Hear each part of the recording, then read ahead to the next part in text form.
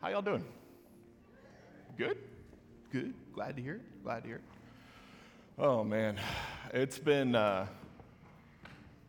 it's like November tomorrow, day after tomorrow, 2 days from now, Tuesday. I don't know. I'm still relatively young, not like baldness notwithstanding. But have you guys noticed that time speeds up in a really weird way? Like middle school took forever. And it was only 2 years. And I've been here 2 years and it feels like it's been a week. And so, yeah, it's something I'm still processing. Time is weird.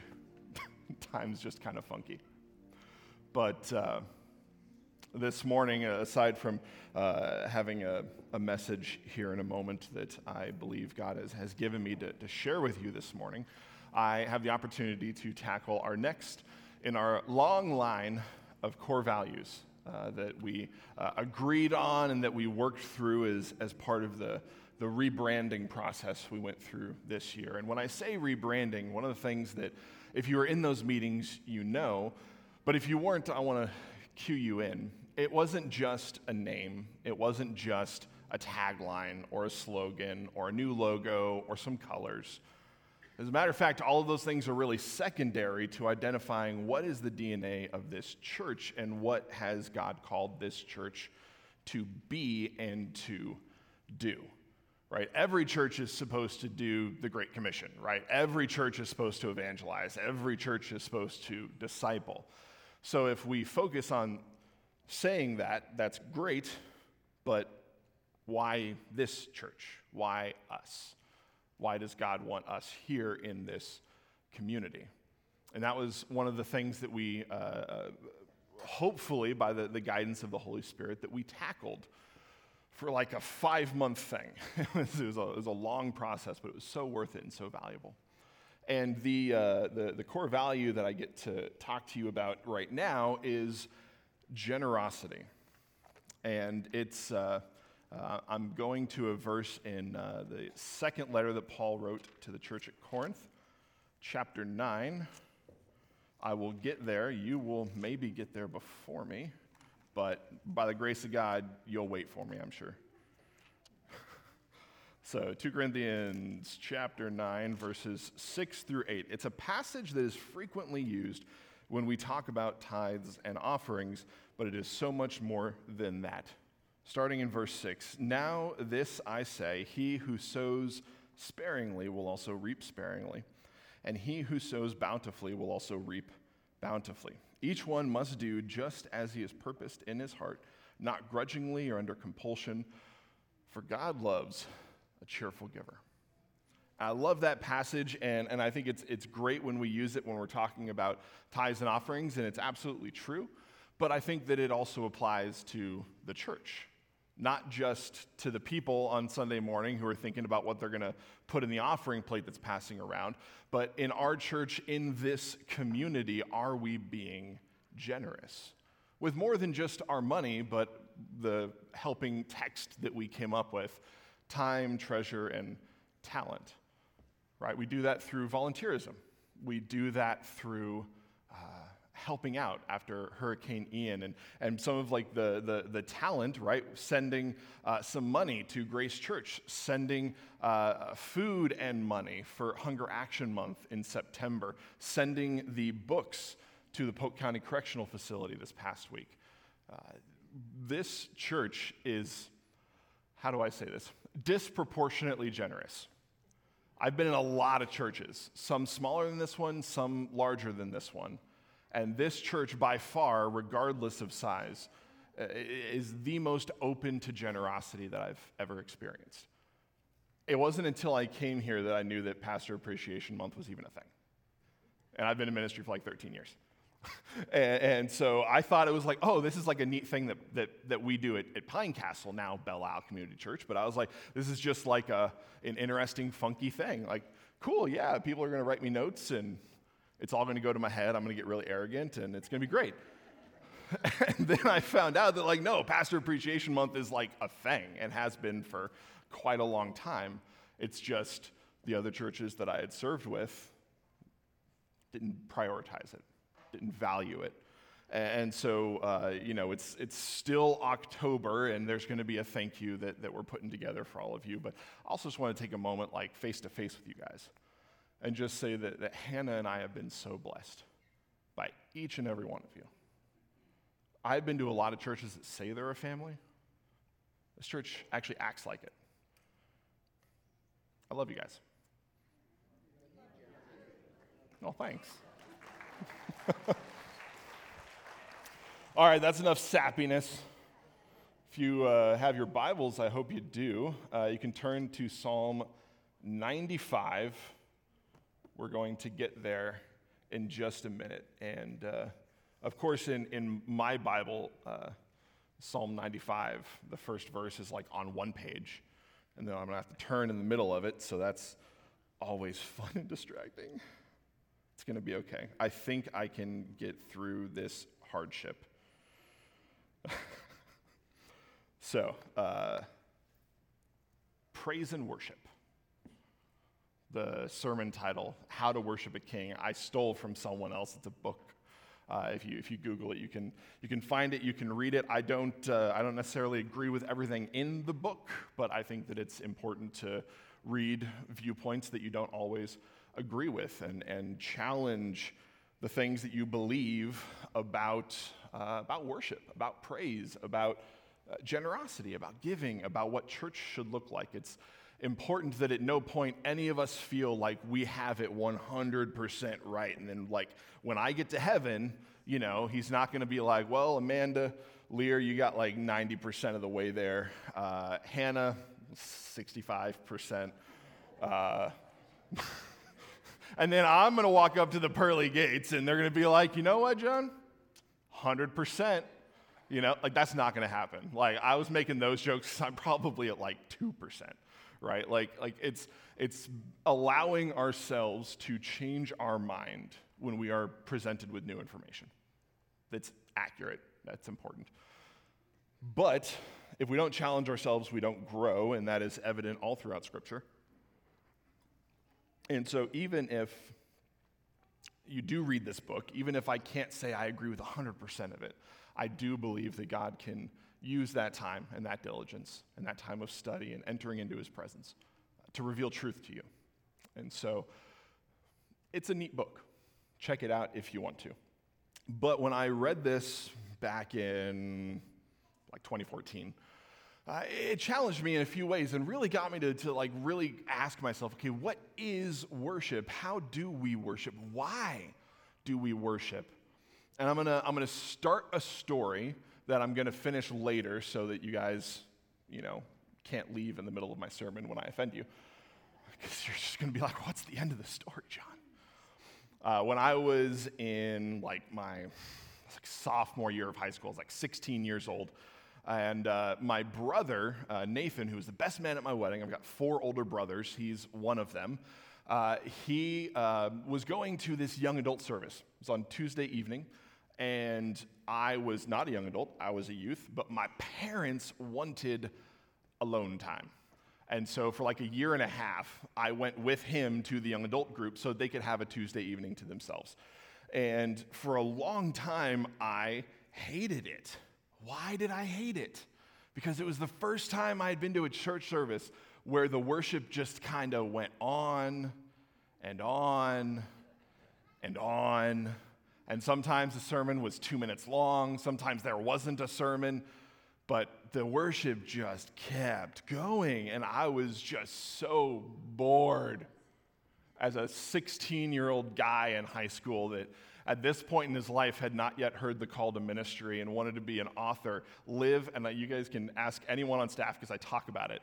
I wanted to live in a cabin in the woods in Montana, writing books so I didn't have to interact with people for the rest of my life.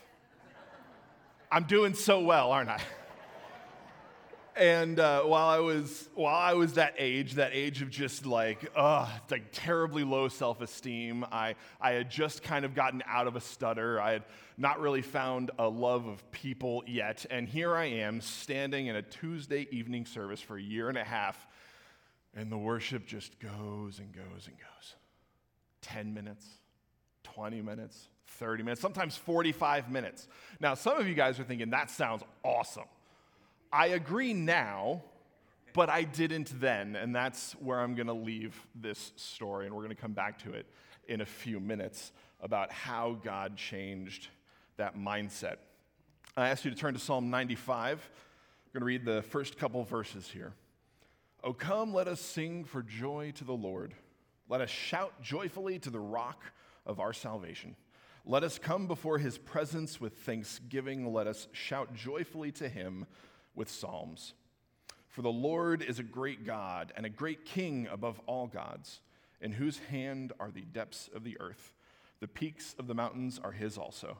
The sea is his, for it was he who made it, and his hands formed the dry land." First point, that's right, we got 2 blanks in the first point. Just keeping you guys guessing. We can sing or shout. And why do I say that? Because, well, Psalm 95 says it, but also Psalm 100 says, "Shout unto the Lord, make a joyful noise," right? So we're going to practice. I feel like every preacher who touches on this subject inevitably makes his congregation yell at the top of their lungs. I am no different. And so, I love that in between worship songs, we're so overcome with gratitude for what our Savior has done for us that we're clapping and praising. And I want to give you guys another opportunity to practice that muscle of gratitude and thanksgiving to God. And so when I say 3, 2, 1, go, I want you guys not to cheer and clap for me, but for the Savior who saved you from all of your wicked ways, myself included. 3, 2, 1, go! Yeah! I love it. I can't participate because I'll blow a speaker out. But it was really good, guys. You sounded great. I did it during worship, so I got my bases covered here. So the first couple points that I'm getting towards are kind of like how we worship, and then we're going to kind of end on why we worship and how to and what it means. Okay, but the first thing I want you guys to understand is there is no singular correct way to worship, except for a little scripture, which got shared today, actually. It was unplanned, right? When we worship God, we're supposed to do it in spirit and in truth. When I was in college at Oral Roberts University, Dr. Rutland was there. As some of you might know him from his time at Southeastern or his time at Calvary. He's awesome. I love him, one of the best communicators I have ever heard, bar none, in my life. And he tackled this verse in a way that I had never heard it before, in a way that really helped me understand. So I've told you that he said it, so now I can plagiarize it, and it's okay. So the way that he addresses this passage, because it's kind of a weird way of putting it, worship in spirit and in truth. That sounds great, but where's the practicality? What does it look like to worship in spirit and in truth? And he had this to say. He said that sometimes the easiest way to define something is to define what it isn't. And so when we read worship in spirit and in truth, he's also saying, don't worship in the flesh and falsely. So what is he saying? He's saying every time you open your mouth and praise God, mean it. And you have a reason to mean it. God he deserves it. And I'm kind of getting ahead of myself. That's another point we're going to get to. But God is so good, y'all. He is so good. And so when we worship him, it's supposed to be a true thing, something that's real, that when we see him, when we see his works, when we see his heart, we are compelled to worship and to praise and to approach him with thanksgiving. And so that's what it means to be true, worship in truth. And so what's the difference between flesh and the spirit? Well, we could spend a lot of time on that one. I could start breaking down what Gnostics believe about, whether the flesh is completely evil and corrupt, but the spirit is completely perfect and good. And so sinning in your body doesn't really matter because it's just tainting the flesh and not the spirit. It was one of the very first heresies of the church. And one that's it was such an early heresy of the church that Paul talks about it, right? That Gnostics were just this early group that was twisting God's words. And so they believed that we were so separate between our flesh and our spirit that sin wouldn't corrupt the spirit, so really don't worry about it. Not true. Sin separates us from God, right? Because that's what it is. Sin is just the act of being outside of God's will in some way or another, which therefore separates us from God because we're not moving with him, we're moving away from him.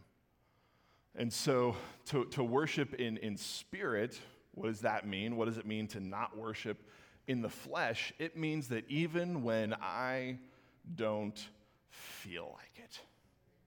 One of my favorite songs, I think it was Matt Redman, Hannah, you can yell out and correct me if I'm wrong, that wrote 10,000 Reasons. Awesome. Okay, cool. In that song, it says, "Bless the Lord, O my soul, worship his holy name. Sing like never before, O my soul." And when I first heard that song, it was years ago, it really moved me, like to tears moved me, and usually still does to this day. I don't know if you've noticed, I cry a lot, right? And so when I was hearing this song, what immediately came to me was that when he sat down, when Matt was writing that song, maybe he didn't feel like worshiping. Maybe he was in a rut. Maybe he was in a really rough time. And it was hard for him to recognize the goodness of God. It was hard for him to tap into that gladness, that thanksgiving, the gratitude. And knowing that he couldn't, he instead pleaded with his soul that was within him to do the worship for him, because in his flesh he couldn't. And so he's coming into a church service and he's saying, "God, everything is falling apart. And I don't feel like worshiping you because I feel like you're a million miles away. But I'm going to stand up and I'm going to sing the song anyway. I'm going to lift my hand anyway. And I don't feel it, but spoiler alert, worship is not about feelings. Worship is not about emotions. Worship is about God. Full stop. And it's more than just music. Worship is a lifestyle. Worship is saying that God is number one in my life, and everything I do points to that fact. There's a story that my wife shared with me that was profound, I think. We were in college, and she was talking about a time in her life where Hannah loved watching American Idol. American Idol's fine. The voice is better. But if you've ever watched American Idol, then you know that once you get to like the final 10 or top 8 or 4, whatever they do for that particular season, they'll start sending out film crews to the hometowns of their contestants and have a live feed of the people in their town cheering them on and just getting so excited for their person to do their performance in the competition. And when Hannah was watching this one time, and if you've ever watched this, you've seen that those people are kind of intense. They get like if you ever heard the term rabid fan, like that applies to these folks cheering for the person from their hometown that's on American Idol, as if they get some like reflected glory if that person wins. Like, I'm from Milwaukee, but we got a guy in American Idol, so yay, I'm going to claim that, and it's my thing. I think a lot of us, we might be more familiar with that with, like, sports. And for some reason, it's like college sports. Like I have yet to meet a UCF grad that did not, like, bleed black and gold in every conversation. Like, I can be talking about Jesus, and they start bringing up the UCF Knights, and I'm like, I didn't go there. I don't care. Sorry, I just offended 2/3 of you guys. But they're so rabid. Why are they so rabid? Why are they so passionate? And she was talking to her mom, and her mom had this bit of wisdom. Real quick, as an aside, I'm not saying this because Hannah's here, but like I don't like make the in-law jokes that people who are married make because I have like the best in-laws ever. They're like amazing. So 2 thumbs up for the parents that you got born into. But it was so wise what she shared. And so Hannah was asking, like, man, why are they just so something? And her mom had this to say. She was like, we were created to worship. And if we don't worship God, we'll worship something else. Because we were created to worship. I know, that's the sermon right there. Like, it's incredible.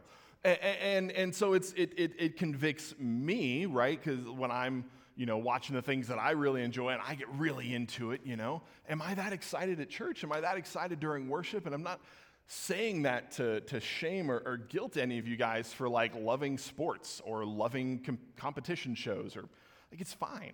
You're allowed to enjoy those things. I enjoy them too. But they're not God. And if I can get riled up in front of a TV, I can get riled up in the presence of God too.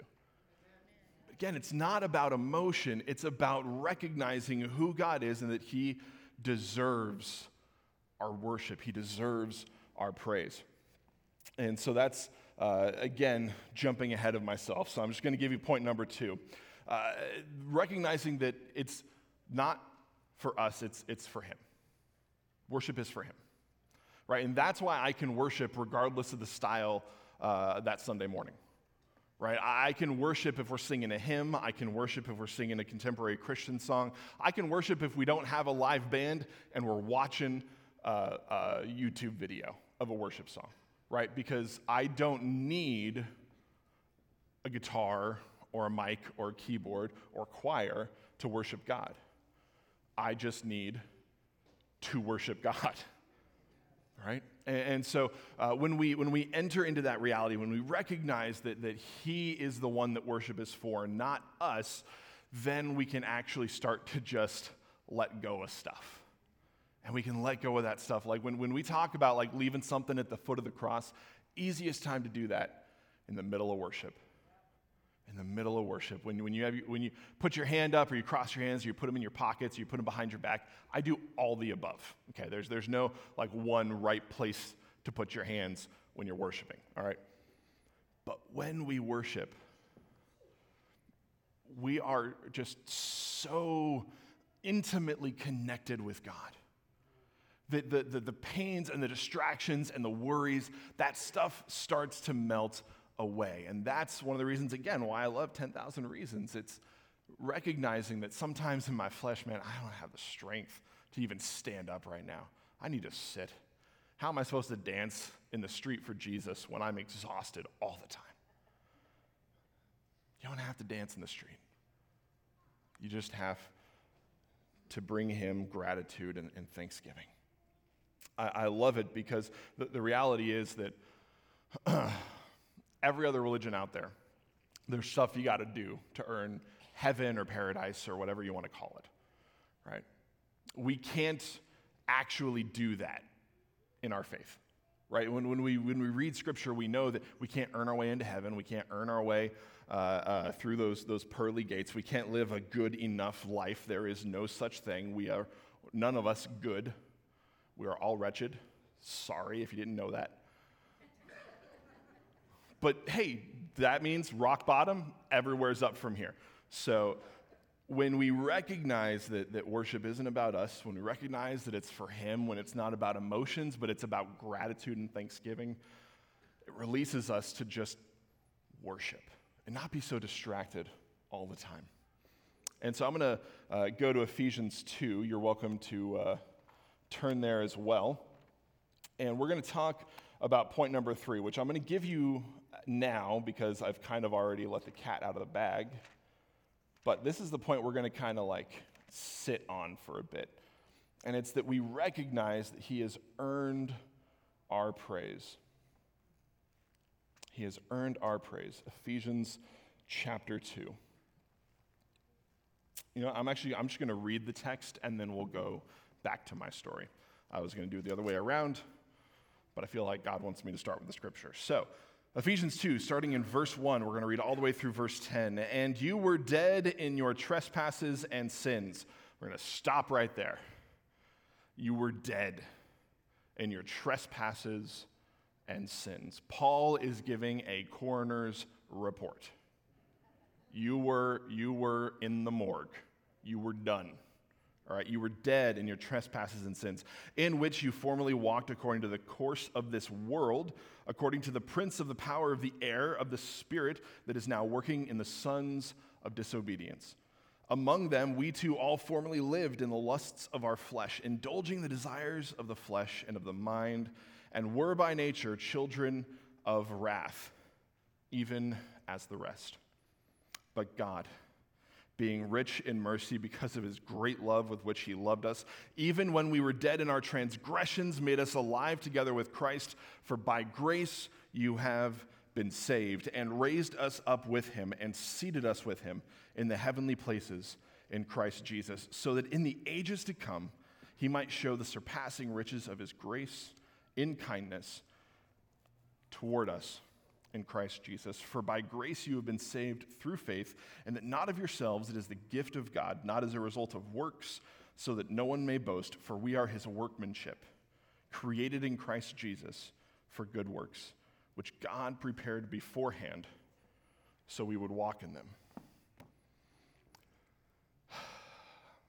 Rich Mullins, one of my favorite worship artists, I guess you could say, passed away when I was a child in the 90s. But I grew up listening to his music. My parents had all of his albums, and it was on all the time to this day.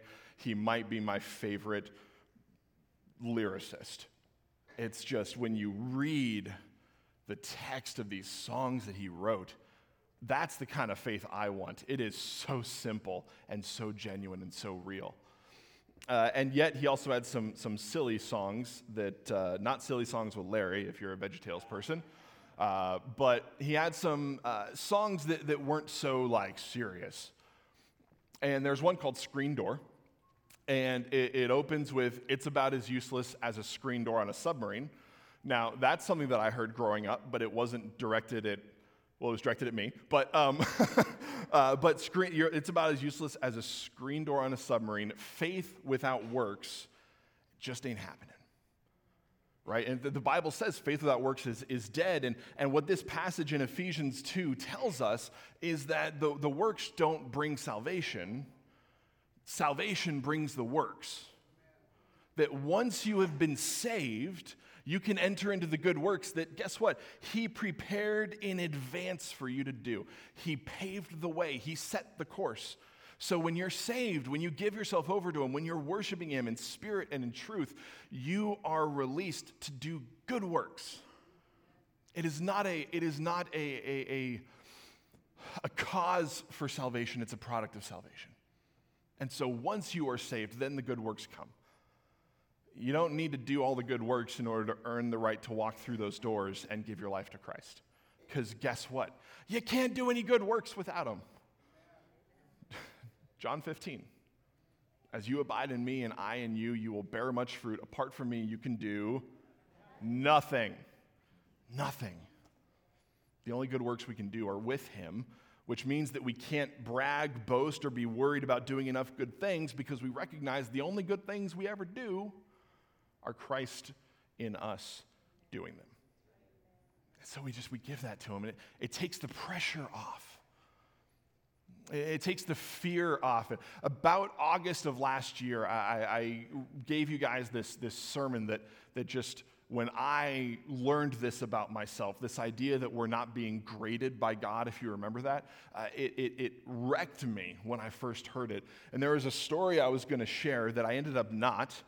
And so this is a note to anyone who wants to go into preaching or teaching at some point. If you don't use a story, save it. You might use it a year and a half later. And it so perfectly fits in here.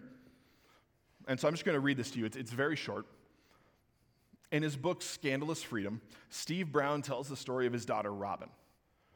Robin was in an AP English school in high school, AP English class in high school. And after the first 2 days, she was freaking out because it was so hard. She gets home from school. She tells her dad, "I've got to get out. I can't do this class. It's going to wreck my GPA." And Steve was like, "Okay, hold on. like 1 second. Like she comes in the door, it's like tears running down her face. And he's like, let's just take a second, like talk me through it, like what's going on? She's like, I can't do it. It's gonna wreck my GPA. Like scholarships, college, da-da-da-da-da. Like you can list off all those things, the stressors, the pressure that she was under. This is a real story, by the way. So then Steve calls her AP English teacher, sets up a meeting. The three of them get together, and Steve isn't there to berate the teacher. He's there to partner with the teacher and say, like, how can we help my daughter? Right? She's struggling. And so when they sit down, though, before he can have a chance to really share any of that, Robin just opens with, I got to get out of this class. It's going to wreck my GPA, and she's like, the tears are coming back again. The pressure is building inside of her. And Robin is like, whoa, whoa, whoa, whoa. Hold on a second. Not Robin, her teacher. Robin is the girl, right? The teacher is like, hold on. Like, what's up? And she's like, I can't do it. I can't do it. It's too much. And so the teacher says, look, I want you in my class. It was a small class, if you guys remember when you were in high school 3 years ago, right?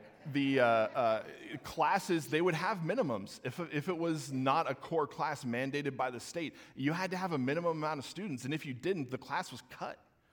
And so she was like, I need you in my class. Please stay. And Robin's like, I can't do it. It's going to wreck my GPA. And the teacher says, I really want you in my class. Would it make a difference if I told you that I'm going to give you an A right now? Would you stay in my class then? And Robin goes, are you serious? She goes, I'm absolutely serious. She pulls out her grade book, goes down to Robin's name, goes all the way to the end of the semester and writes A. Closes the grade book. And then Robin is like, why? She's like, I want you in my class. Go, learn, enjoy. I know what you're all thinking. Where was that teacher when I was in high school? Right? But no, what Robin is thinking and what Steve is thinking about this moment right now is like, what an amazing display of grace. God has done that for us. In Ephesians chapter 2, you were objects of wrath. You were dead in your transgressions. But God, He gave us that A. He's not grading us. The good works come after the salvation. He is so wonderful. How many of you can honestly say that God has delivered you out of something that you had no idea how you were ever going to get through? I know I can raise my hand for that. He has earned our worship. So now I want to go back to when I was 16 years old, and I was in that young adult service. And worship was going and going and going. It's like 20 minutes into the worship. I'm like deeply offending Bruce right now. I'm sorry. And, we were standing.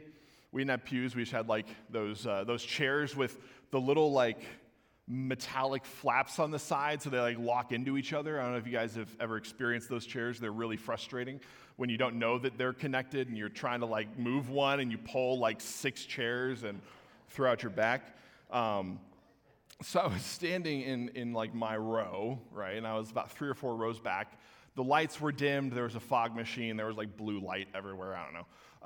It was very young adults in the 2000s. And so I was standing behind this chair and the worship was going on. And I was like at a different point in my life, I drummed a bit. And so I was just kind of like really bored and just kind of like hammering out the beat on the chair in front of me because they weren't sitting, so I wasn't bothering anyone.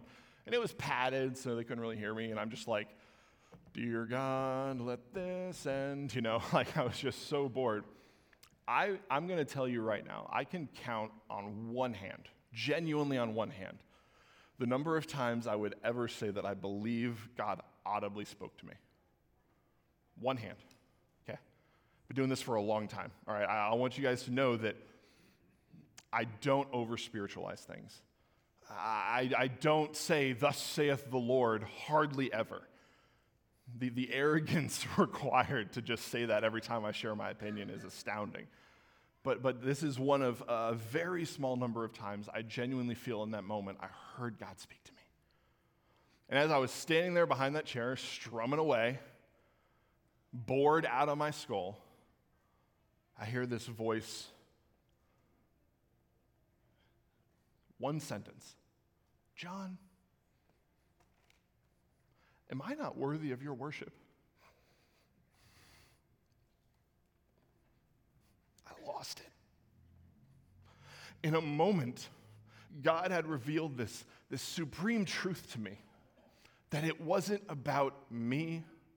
It wasn't about the style of worship. It wasn't about whether or not it was going for one song or 3 songs or 30 songs. It doesn't matter because it's not about me. I worship him because it's about him, because he has earned it, because he is worthy of our worship. And that wrecked me, like significantly. And I never recovered. I've loved worship ever since. And Hannah and Bruce, if you want to get ready, they're going to do a song for us in a moment.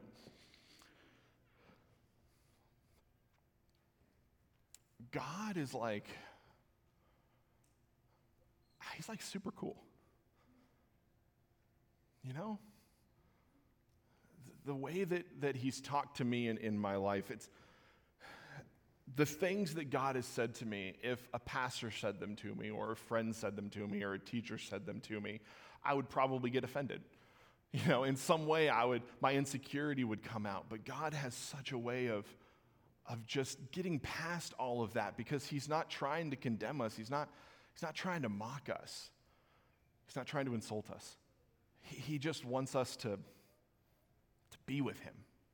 And the words that are in the final point there, they're on your notes. He transforms our mind.